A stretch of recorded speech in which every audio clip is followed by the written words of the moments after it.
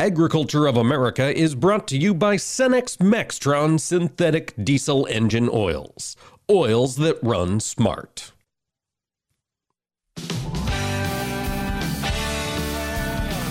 Informing America's farmers and ranchers. This is AOA, produced by the American Ag Radio Network. Now, here's your host, Mike Pearson.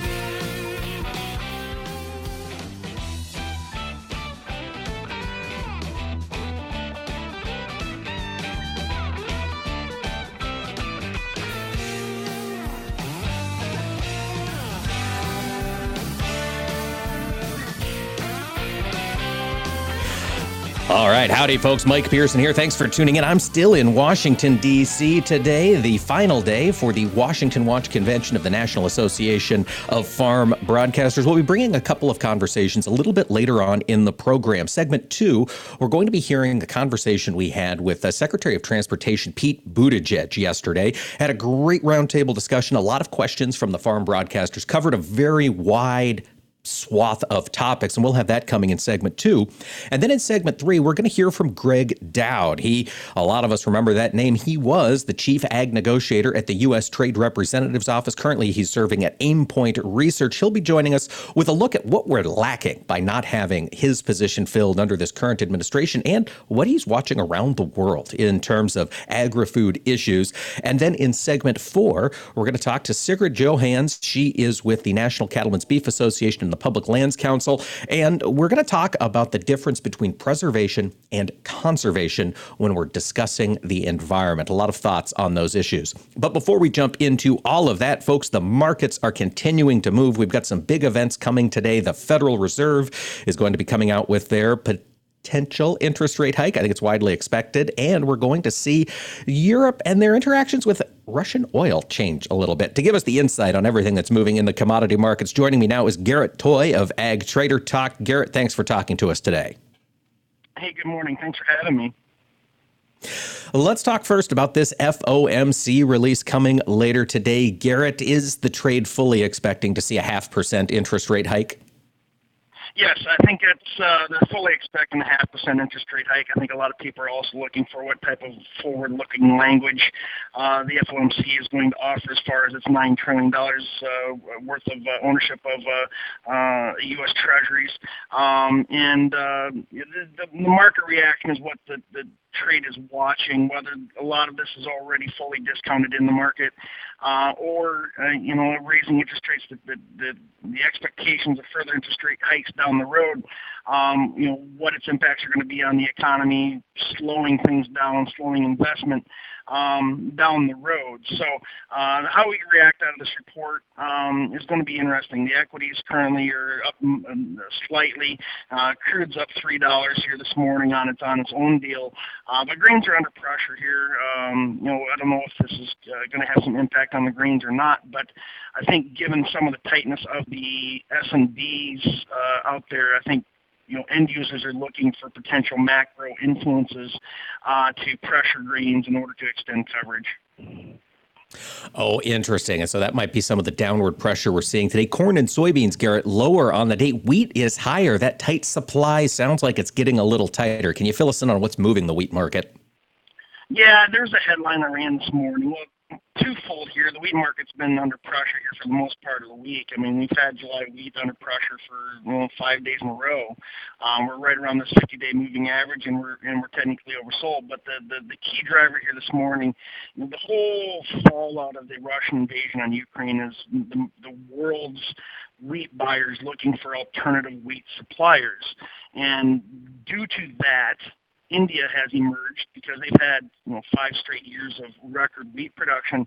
They've emerged as a potential supplier. Well, as luck would have it, or bad luck would have it, their weather has turned detrimental here in April, and there's risks to the crop. We've seen production estimates get cut by 5 million metric ton this week, and there was a headline or a wire service, Bloomberg reporting this morning that India's government is potentially looking at restricting exports.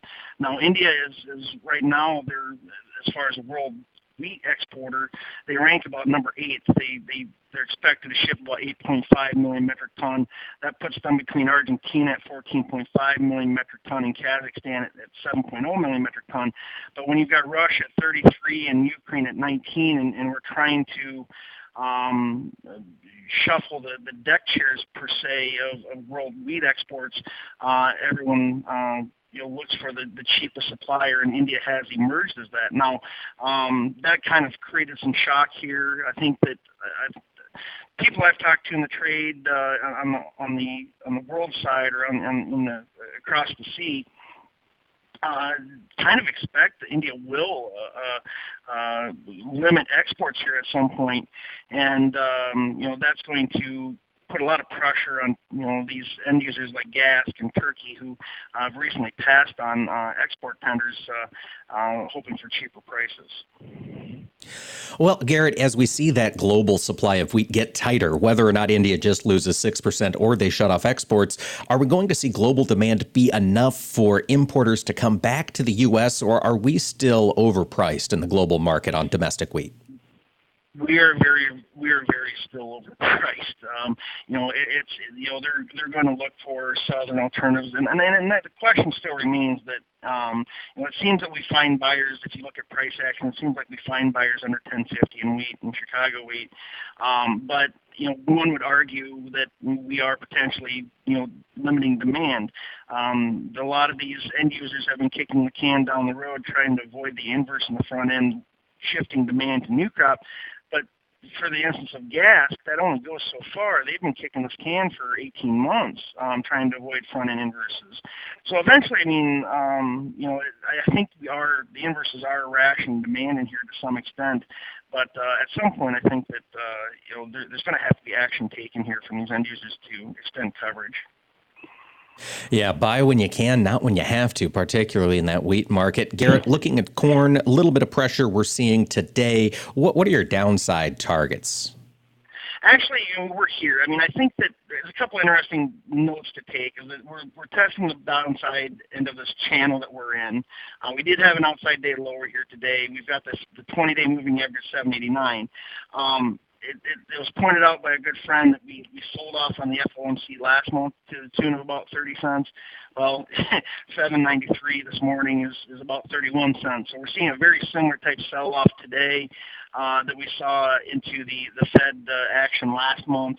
But I think we're getting towards the lower end of the range. If we don't hold these levels, the 775 area, if we get a flush under that 789 moving average, 775 is support. And if that does happen, that would mean a breakdown of the uptrend. But at this point, the uptrend still remains intact, in my opinion. This is just a technical correction. It was a good sign yesterday that we went back up and kind of filled that gap that was created Sunday night. So I think this is just a healthy correction, if you will. A little bit of a correction market taking a little bit of a breather. Folks, we've been talking to Garrett Toay of Ag Trader Talk. Garrett, thanks for joining us today. We always appreciate your insights. Hey, I appreciate you guys. And folks, stick with us. When we return, we'll have that conversation with Secretary of Transportation Pete Buttigeig here on Agriculture of America.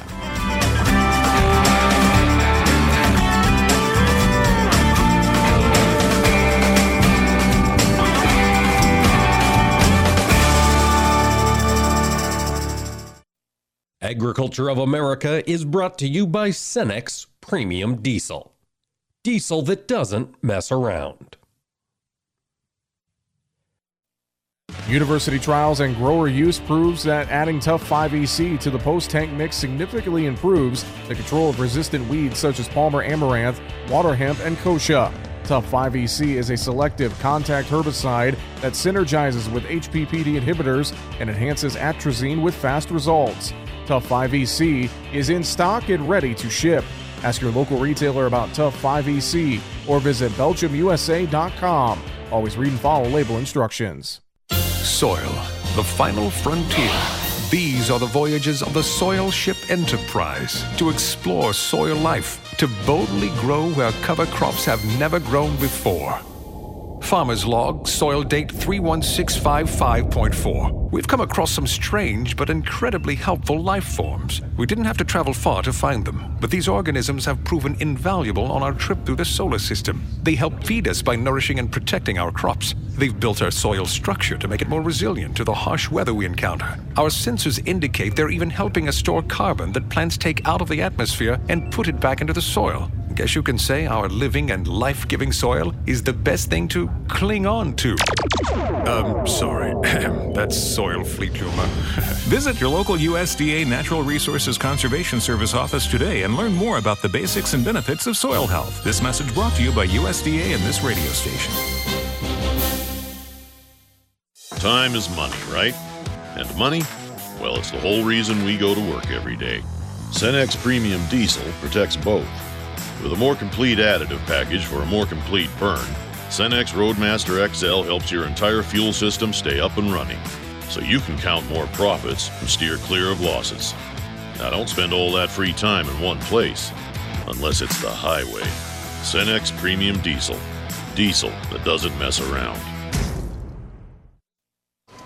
Hey, Dad, your prescription will be ready in just a minute. Hey, Dad, your laundry will be ready in just a minute. Dad, your lunch will be ready in just a minute. Hey, honey, why don't you take a minute? When you help care for a loved one, you give them as much time as you can, making sure they're safe and comfortable. But it's just as important that you take some time for yourself. At AARP, we can help with information and useful tips on how you can maintain a healthy life balance, care for your own physical and mental well-being, and manage the challenges of caring for a loved one. Because the better care you take of yourself, the better care you can provide for your loved one. Thanks, Dad. Thank you. You're there for them. We're here for you. Find free care guides to support you and your loved one at aarp.org/caregiving. That's aarp.org/caregiving. A public service announcement brought to you by AARP and the Ad Council. Agriculture of America is brought to you by Cenex Premium Diesel. Diesel that doesn't mess around.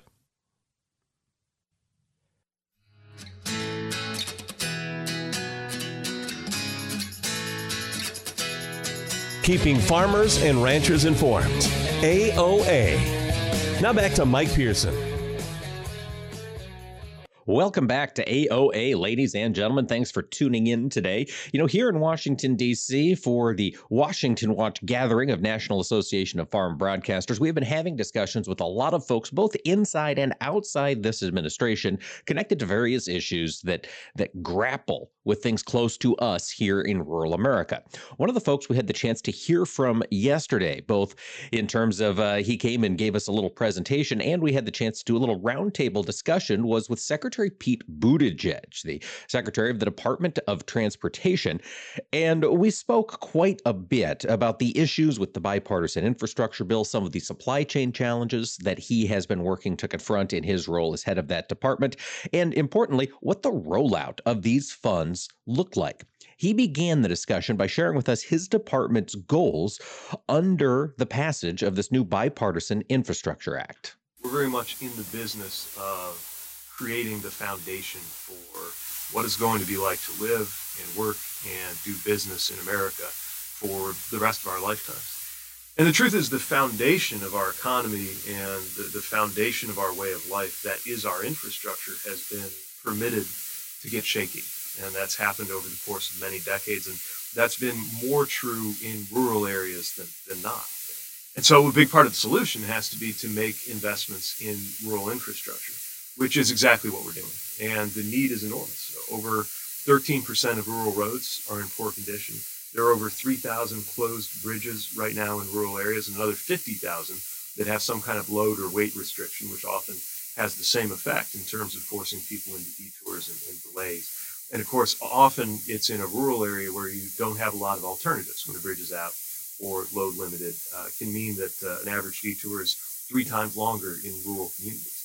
And that, of course, affects the shipping times for products. It affects agriculture and the ability to export and move goods around. It affects how much we pay at the grocery because shipping times turn into shipping costs. We also know there are a lot of safety issues on our roads in America, and that is especially acute in rural communities. In terms of some of the specific issues we've seen with our supply chains, we've been teaming up with our partners from the Department of Agriculture and others around the interagency. We've opened what are called pop-up ports, temporary container yards, at key agricultural export centers and nodes. We've made an unprecedented level of funding available to modernize port infrastructure in particular. We're working on data sharing between a lot of the key players, data that many people might assume is already shared, but it isn't, from ports to terminal operators to shippers to warehouses to railroads and others. And those port issues and supply chain troubles are certainly something that the department has been working on. And there was a question, just how much of these disruptions at the ports are being caused by shortages of labor, and what is being done to grow the workforce? So one of the first questions that arose from the White House, actually, when we had the idea of pushing 24/7 operations at our biggest container ports was, do we have the staffing, the labor to do it? And I'll say in our conversations with the longshore workers, they have stepped up and made sure that they are ready to staff and operate these increased assets, these increased hours, because there's increased need. Look, I know there's this sense out there that we're moving less goods than we have before. It's actually not the case. If you look at LA Long Beach, for example, just got the numbers on the first quarter of this year. It is an all-time record high in terms of the volume that's moved. It's just that the demand is even greater, and so the supply chains are having trouble keeping up. And that movement that's happened is largely credit to the workers in that sector. I do think workforce more broadly is going to continue to be a challenge, whether it's in operations or the sheer level of building that we've got to do to deliver these investments that the law has funded. And it's one of the reasons why we're really emphasizing the different steps that are needed to get people trained and skilled up. I was just in Coloma, Wisconsin, smack in the geographic middle of the state, where the operating engineers have I think a couple hundred acres of training facility. They can do it's like if a kid's in a construction, it's like their ultimate fantasy of a sandbox but obviously very serious stuff going on there in terms of training on everything from excavators to pile drivers, to prepare that next generation for the future. And they drew kids from all around the state. The day I was there was a program for high schoolers, an externship day, where students could come and get a sense of what it would actually be like to work in that field. And we need young people to know that there are good paying jobs that are available that require skill and sophistication, but don't require a college degree. And that there's a long, steady pipeline of those jobs because this infrastructure law is a multi-year plan. So we're going to continue having to work to make sure that we have the human resources to do this. But there's no doubt in my mind that America has the capacity to make it happen. We just got to support that workforce development. Biofuels policy was also up for discussion, with the secretary being asked, where and how do you see biofuels fitting into the transportation system over the next decade while this push for electric vehicles continues? Well, first, we're talking about a big and complex transition, so there's no question that biofuels are going to be a very important part of America's energy mix. I would also point to areas where I think there's a lot of upside growth potential, to include the maritime sector, which has proven very hard to decarbonize and could potentially benefit from biofuels and other fuels with lower life cycle carbon emissions. I would also point to aviation. We're not going to see electrically propelled wide-body jets anytime soon. But what we are seeing is a move towards sustainable aviation fuels, where I believe the heartland could play an important and exciting role. And I do want to mention on the electric vehicle opportunity the fact that from a consumer perspective, it's probably in rural America that many people, provided they can afford electric vehicles, and we're working on helping with that with our tax credit policy, it's in those regions where there's the most upside, for the simple reason that people drive longer distances, so they buy more gas or diesel, so they're going to save more money. And you add to that the fact that it's in rural communities that people are most likely to live in single-family homes, which means you have some kind of charging infrastructure available to you already. It's the plug in your wall in a garage. And so I know that electric vehicles entered the market and entered our imagination maybe as something for affluent city dwellers. but especially when you see these pickup trucks coming on the market. I actually think from a consumer's perspective, it will be especially over the next 3 to 5 years, in rural America that a lot of the most compelling uses and savings actually materialize. While we were on the topic of electric vehicles and federal policy about them, Jeff Nally of Cromwell Media asked the Secretary, okay, if this is a push towards EVs, where do you see funding for infrastructure coming as that gas tax becomes a less reliable funding mechanism for maintaining the infrastructure around the country? Yeah, one of the things we're watching closely is how different states are approaching this, because there are a lot of different strategies, and I don't think any one has taken hold as the answer among the states. Federally, it was very important to the president that whatever we did to fund the infrastructure law not entail any tax increase on any American making any less than $400,000 a year, which is why something like a gas tax was quickly ruled out. Or for that matter, any other kind of assessed fee on drivers. And it turned out, indeed, we did not need to do that, didn't need to go there in order to fund this infrastructure law. But those long-term questions, I think, are going to persist. Now, up until now, Congress has filled in those gaps in the Highway Trust Fund with general fund dollars. That's one way, but certainly not the only way to handle this. And I think that those questions will come to a head by the end of this decade. And I had the chance to ask the Secretary about the impact of NEPA, the National Environmental Policy Act. We discussed on the show last week this new final rule that's going to require much wider impact assessments on really any federal infrastructure project. Well, I think much depends on the properties of each individual project, but it's very important to us to efficiently and promptly deliver the projects that are funded with the dollars in the infrastructure law. Now, part of what we're doing under the one federal decision provisions that are in that law is actually smoothing and simplifying some of the processes, especially as it relates to categorical exclusions. A lot of projects that don't need to go through a full environmental impact statement. When something does need to go through all of those steps, that doesn't have to mean very long delays and expense, provided that the project sponsor walks through it in the right way. And so part of what we... And the Secretary went on to mention that the DOT will be releasing tools to help folks around the country be able to apply for and bring this infrastructure funds back to the roads that really need it. Folks, stay with us here on AOA. Gregg Doud of Aimpoint Research will be joining us when we return.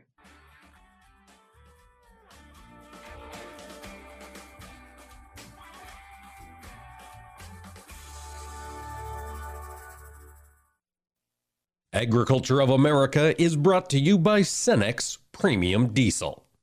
Diesel that doesn't mess around. One of the higher risk aspects of farming is crop protection application. With label changes, regulations, equipment maintenance, and drift management, it's a lot of risk. And a great way to manage it is to rely on your local FS and FS crop applicators. They constantly train to keep up with the latest label changes, regulations, and best practices, so your crop is protected and risks reduced. Contact your local FS to learn more about our custom application programs. It's one more way FS is bringing you what's next. Every Tuesday, we're sitting around the table, sponsored by CHS, where we'll be talking with folks from throughout the cooperative system. Join us as we discover what makes cooperatives unique when there are more options to do business with than ever before. We'll learn how farmers and ranchers like you benefit from a system where decisions are made by the members that own it. Tune in every Tuesday for Around the Table or visit cooperativeownership.com to learn more. You're listening to AOA for the American Ag Network. I'm Richard Risvet. Ukraine has made progress toward increasing grain exports in April. Exports during the month are estimated at 1.26 million metric tons of grain and oilseeds, which is roughly 1/5 of pre-war export levels, but more than double what we saw in March. The April total included 832,000 tons exported by rail, 317,000 tons exported by sea, and 115,000 tons exported by road. April exports included 768,000 tons of corn, 127,000 tons of wheat, 48,000 tons of soybeans, 110,000 tons of sunflower, and just under 18,000 tons of soybean oil. The exports are an essential part of financing the planting of the 22 crops in Ukraine, which Russia would like to prevent, even going so far as to completely destroy a grain elevator in eastern Ukraine that was capable of holding 30,000 metric tons of grain. And there are reports that Russian troops have stolen 400,000 metric tons of grain so far from grain storage facilities. Now, many countries previously counting on Ukraine for wheat shipments turned their focus on India in recent weeks, hoping that it could help fill the deficit in the supply. However, that looks a bit less likely after recent reports that India's wheat production is falling short of expectations. Hot temperatures in March hurt the crop as it was going through the critical grain fill period of development, reducing yields. Let's take a look at our commodity numbers. July corn up a half at 793.5. July beans down 5 3/4 at 1624 3/4. Bean meal July down 5.10 a ton at 418.80. Bean oil July up 77 at 81.05. Wheat Chicago July up 24 at 1069.5. Kansas City July up 20 at 1112 3/4. That July Minneapolis wheat is up 12.5 at 1168. Live cattle June up 7 cents at 135.40. Feeders May up 2 pennies at 162.42. And those May lean hogs, they are up $1.65 at 101.42. This is AOA. I'm Richard Risvet. Through the years, you've really kept up with the times. You're on social media. Like, dislike, block. Maintained your health. 10,000 steps. I'm a beast. You even programmed your own smart home. In 10 minutes, remind me that I'm a genius. In 10 minutes, I'll remind you that you're a genius. If you can do all that, you can definitely save for retirement. Just go to aceyourretirement.org, a free online tool sponsored by AARP that can help you get on track with your retirement savings no matter your age. At aceyourretirement.org, you'll meet Avo, the friendly digital retirement coach, and in just 3 minutes, get personalized recommendations to help boost your retirement savings. They're easy to understand and work with your lifestyle. It's quick, easy, and free. Plus, it's brought to you by AARP, so you know they got your back. You are a genius. Take charge of your retirement. Go to aceyourretirement.org now. That's aceyourretirement.org. A message from AARP and the Ad Council. Agriculture of America is brought to you by Cenex Maxtron synthetic diesel engine oils. Oils that run smart.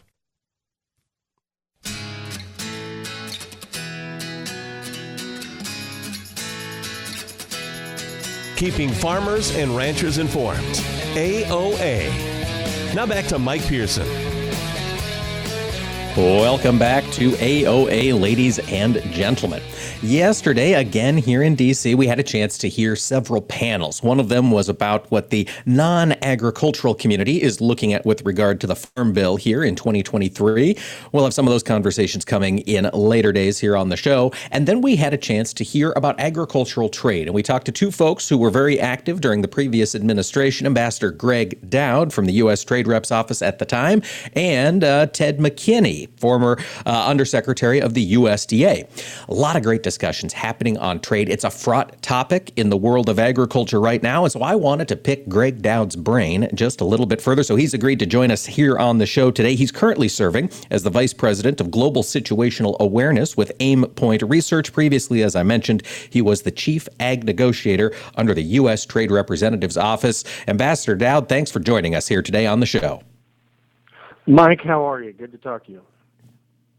Well, I am fantastic, sir. Before we get into looking to the future of agriculture, which I know is how you spend your time anymore, I want to talk about your former role at the U.S. Trade Rep's office. That Chief Ag Negotiator position has not been filled since the Trump administration came to an end, Greg, and you left. Tell us, for our listeners out here who aren't plugged in to the world of global trade necessarily, what are we in agriculture losing by not having that position filled? Well, that's a really interesting job in the U.S. government because your portfolio is total U.S. agricultural exports and all of the issues trade related to that. And that's last year we exported $177 billion worth of ag products. And in the nearly 3 years that I was in that job, that is when we renegotiated USMCA, Canada, and Mexico.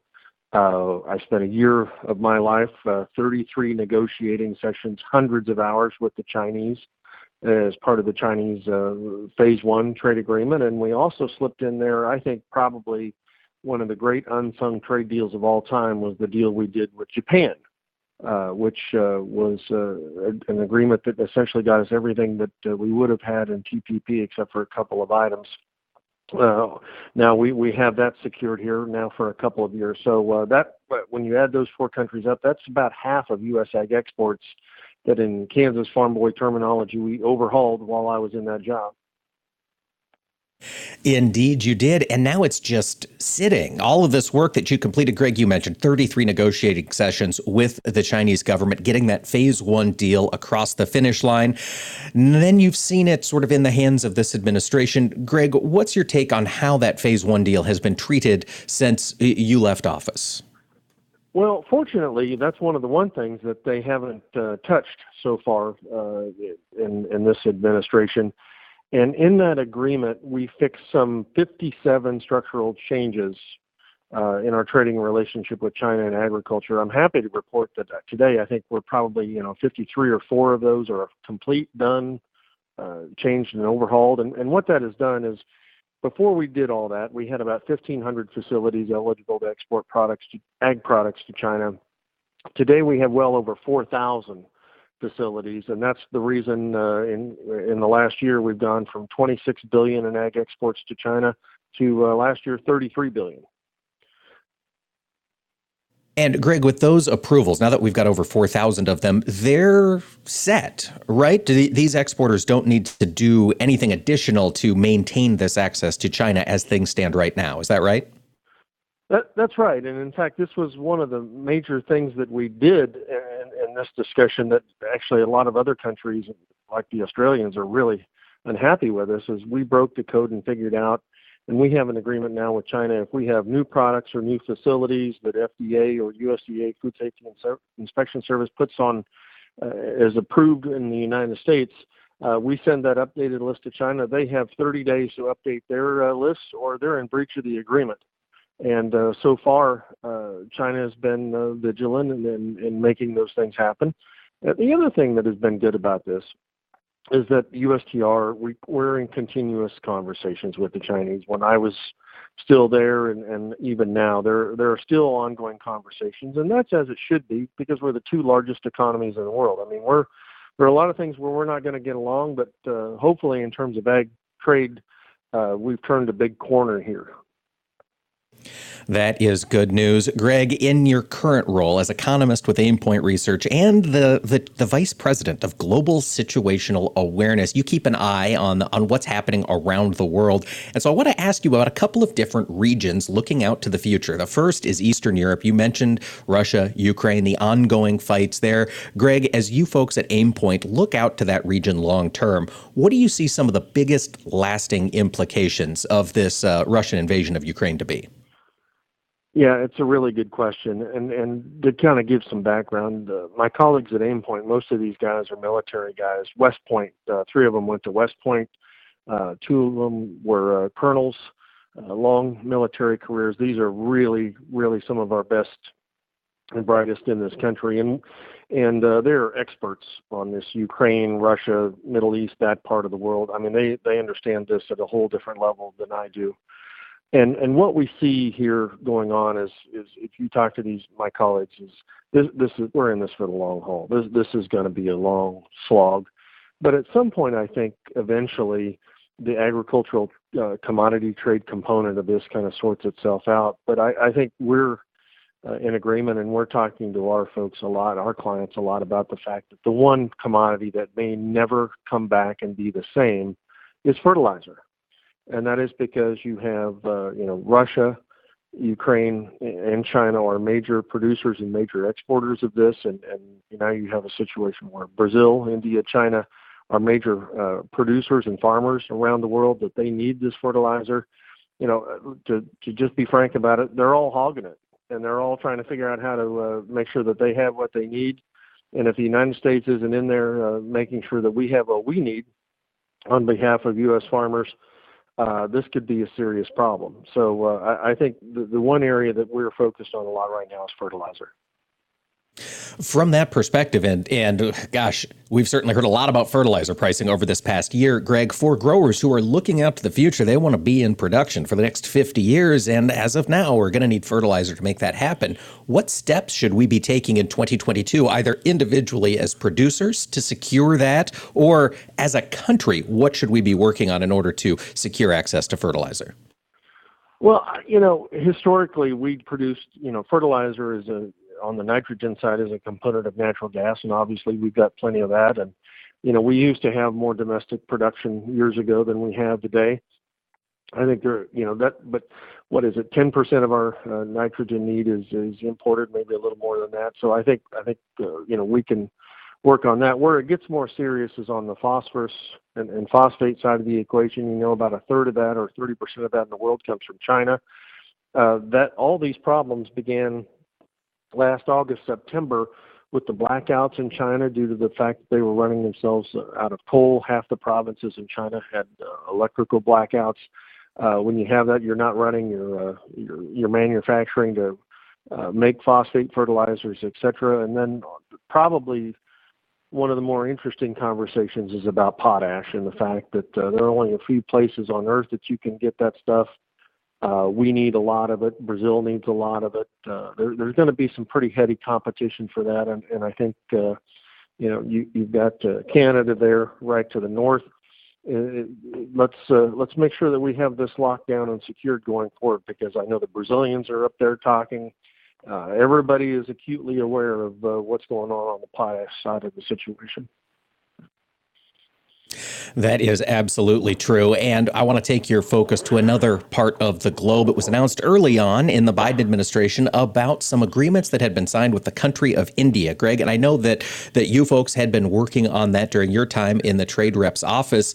Can you tell us a little bit about how you see India fitting into the global agricultural trading chain here over the next couple of years?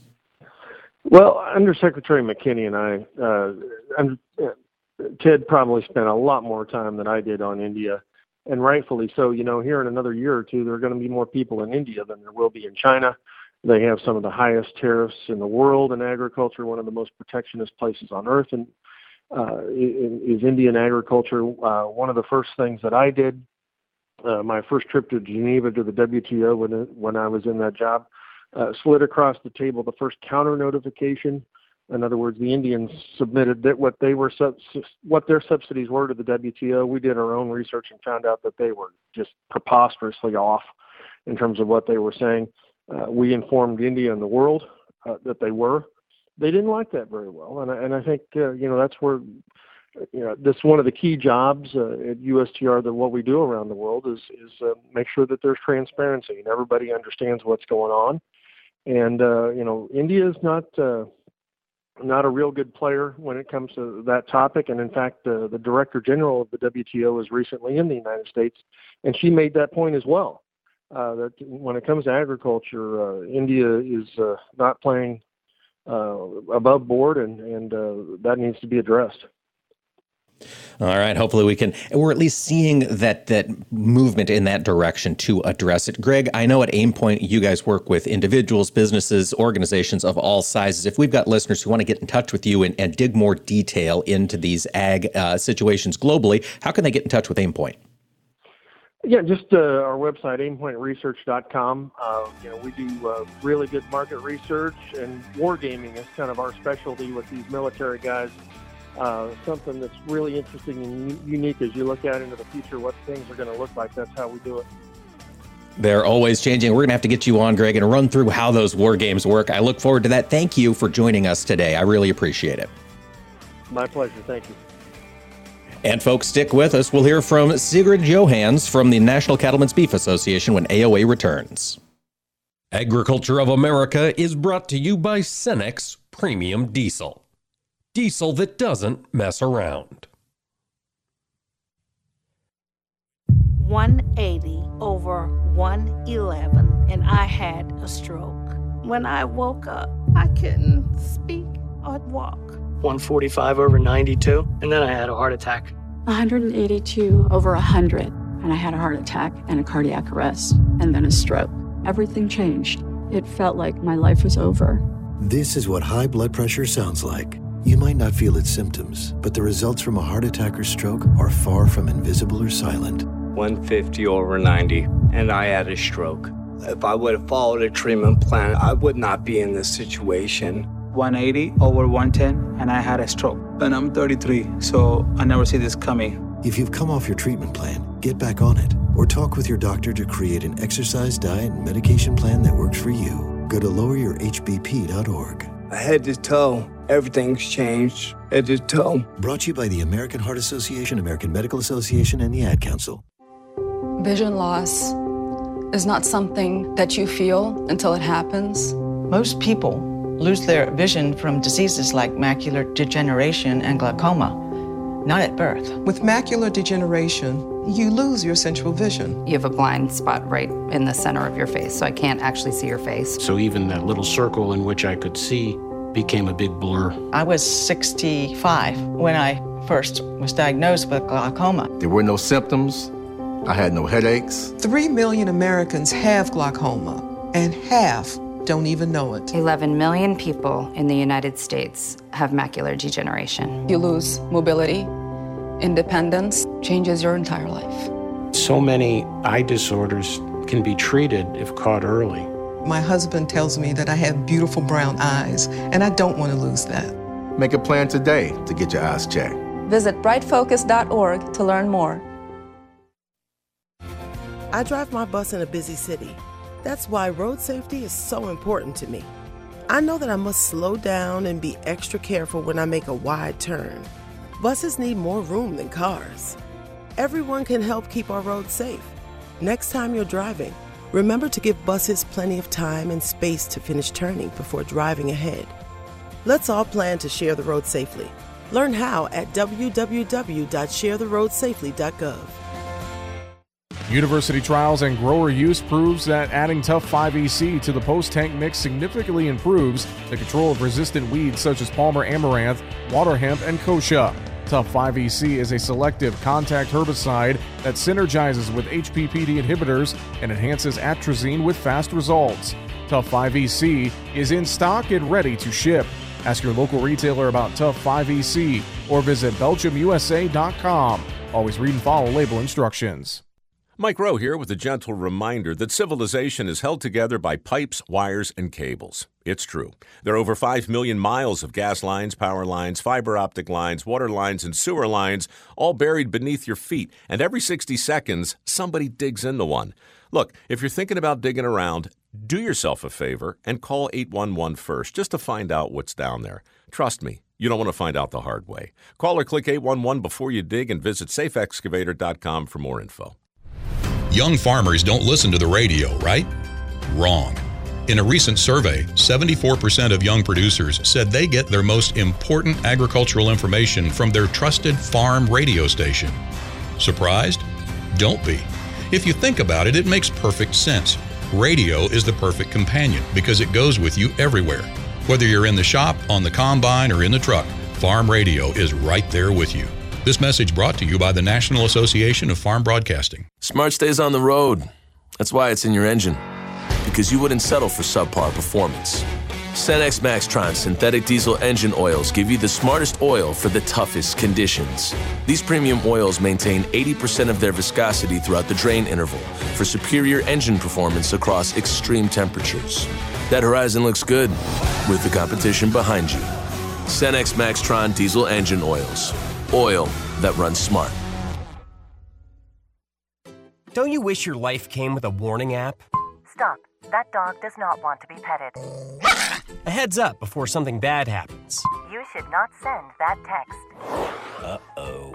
Life doesn't always give you time to change the outcome, but prediabetes does. With early diagnosis and a few healthy changes, you can reverse prediabetes and prevent or delay type 2 diabetes. To learn your risk, take the 1-minute test today at doihaveprediabetes.org. Brought to you by the Ad Council and its prediabetes awareness partners. Agriculture of America is brought to you by Cenex Premium Diesel. Diesel that doesn't mess around.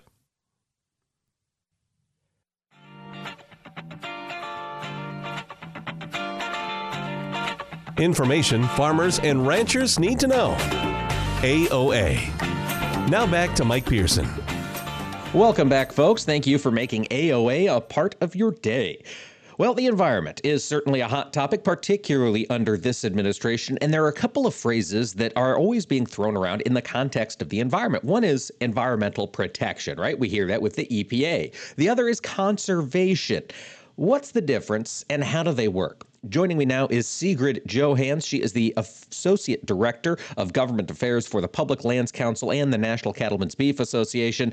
Sigrid, thank you for joining us. And tell us, what is the difference between preservation and conservation? So they are very different, and cattle producers, as well as ag producers across the board, are team conservation. Preservation, especially as the way that this administration has interpreted it, tends to be a very sort of hands-off, let's put a glass dome over this ecosystem type approach. They don't tend to favor active management, such as fuel treatments, something that we, is particularly top of mind, given that wildfire season is already off to a terrible start in the West. But ag producers and certainly our members at NCBA and PLC are very much in favor of conservation. We want to be able to actively manage these landscapes in a way that is flexible and regionally specific. So when you do that, you can apply things like grazing, livestock grazing, to achieve a wide range of goals. There's a place for grazing when it comes to reducing wildfire risk, when it comes to managing invasive species, and a whole host of other goals. Sigrid, as you think about this administration's approach to preservation of the environment, have there been any recent examples where the Biden administration has highlighted its preservation approach? Certainly. So I think one example, you mentioned Earth Day at the top. On Earth Day this year, the Biden administration put out an executive order about the need to protect or preserve old-growth forests because of their importance as carbon sinks. Now, proper forest management is something that no cattle producer, especially in the West, is opposed to. We certainly see the need for that, but we would argue that there were some missed opportunities in that executive order where you could have built in a role for grazing permittees and other land users. Obviously, multiple use is important on federal lands, but you could have built in a role for other land users there to really take an active approach to reducing fuel loads in those forests. And, we have had to point it out over and over again within the context of this 30 by 30 initiative, but putting, your fingers crossed and protecting these beautiful green spaces is all well and good until they burn down the next fire season. So we need to be taking a proactive approach to really recognizing the needs on the ground and then coming up with specific ecosystem solutions. And we would say livestock are an important part of that. Sigrid, you mentioned the 30 by 30 program. That's something that I'm sure a lot of my listeners have heard about out there. There have been a lot of headlines. It's been floating around the social media for quite a while. What is it? Yeah, so it has been floating around for a while. It's been just about a year now since they rolled out this initiative, and we have still yet to receive answers to some of the most fundamental questions that need to get answered here. For both public and private landowners, it's obviously a big question of what counts as conservation. We haven't really gotten clarity yet from the administration about what lands are going to count towards this total of 30% of lands in the United States. How are they going to quantify 30% of all waters? That's obviously a pretty challenging thing to do. So, there's a lot of gaps that go unanswered here. But I think one thing that NCBA and PLC have been able to stress repeatedly at multiple points in this process is that grazing is conservation. Again, going back to that theme that this is not just a permitted use and it's not just something that people do on their private lands across the West and the Midwest. It's a real conservation tool. It's something that you can use to achieve all of these different goals. And when it comes to 30 by 30, the other, I would say that's sort of the carrot. The other maybe a little less friendly line that we've had to deliver a few times is that you can't get to this total without ag producers. And that is just the plain old math. It doesn't work out to get to your goal in 30 by 30 on paper if you don't incorporate, farmers and ranchers on the ground who are doing this work every day and other kinds of land managers as well. So making sure that we have an active voice at the table is extremely important there. When you make that comment to the folks who are discussing this 30 by 30 program, you can't get there without agriculture. Sigrid, what's the response? Do they recognize that? Do they respect it? Is the fact that we don't have any paperwork on this indicative of an administration trying to still write the rules? That's a great question. I think we've had really productive conversations and productive responses from some of our partners at the Bureau of Land Management, for example, the Fish and Wildlife Service. There are certainly people who we work with each day in the administration who recognize what we're saying and who recognize that they need grazing permittees and ag producers more broadly in order to reach these goals. I think the lack of movement that we're seeing on this, could be attributable to a lot of different things, but the Biden administration certainly has no shortage of things on their plate right now. And one thing that, we're talking here today in Washington, I think one of the things that everybody is very aware of is that the midterms are coming up. And so the dynamic with which everyone approaches these conversations is going to shift throughout the summer. That's just an unfortunate reality of how the game goes here. And so I think we've been very focused on trying to, make as much progress as we can to build those productive relationships. And I think we're certainly glad that we have those folks we can go back to over and over again, even as some of the dynamics, change around us. Sigrid, grazing season's about to get started here in the West. The drought is still in place across a lot of that geography. What is the PLC pushing for with regard to grazing here in the summer, given that the drought's going to be a factor for the next several months? Absolutely. There are three things that come to mind when you say that. Number one is we have been pushing for continued and robust funding for all of the different disaster relief programs that help producers, not only in extreme drought conditions, but then again also in those post-fire situations across the West. So making sure that our disaster programs are fully funded, fully deployed on the ground, that's obviously a key step. You can approve money in Congress, but if it's not actually going out the door, that's a big deal. That's what makes the difference for folks. So making sure that those programs are fully funded, fully ready to go is one thing. Another thing that's come up a lot in recent conversations that we've been having with folks on the Hill is making sure that grazing permittees across the West have access to vacant allotments.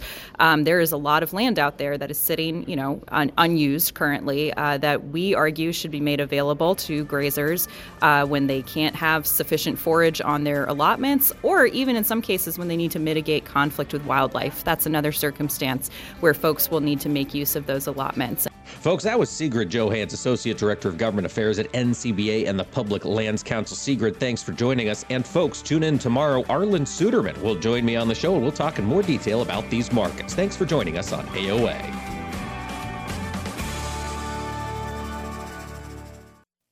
Agriculture of America is brought to you by Cenex Premium Diesel. Diesel that doesn't mess around. Get it, slip it, cuff it, check it. Talk to doctor now and share it. I get it, slip it, cuff it, check it twice a day. I get it, slip it, cuff it, check it in the morning and before dinner. I get it, slip it, cuff it, check it, and share it with my doctor. Nearly 1 in 2 U.S. adults have high blood pressure. That's why it's important to self-monitor your blood pressure in 4 easy-to-remember steps. It starts with a monitor. Now that I know my blood pressure numbers, I talked with my doctor. We're getting those numbers down. Get it, slip it, cuff it, check it. Talk to doctor now and share it. Be next to talk to your doctor about your blood pressure numbers. Get down with your blood pressure. Self-monitoring is power. Learn more at manageyourbp.org. Brought to you by the Ad Council, the American Heart Association, and the American Medical Association, in partnership with the Office of Minority Health and Health Resources and Services Administration.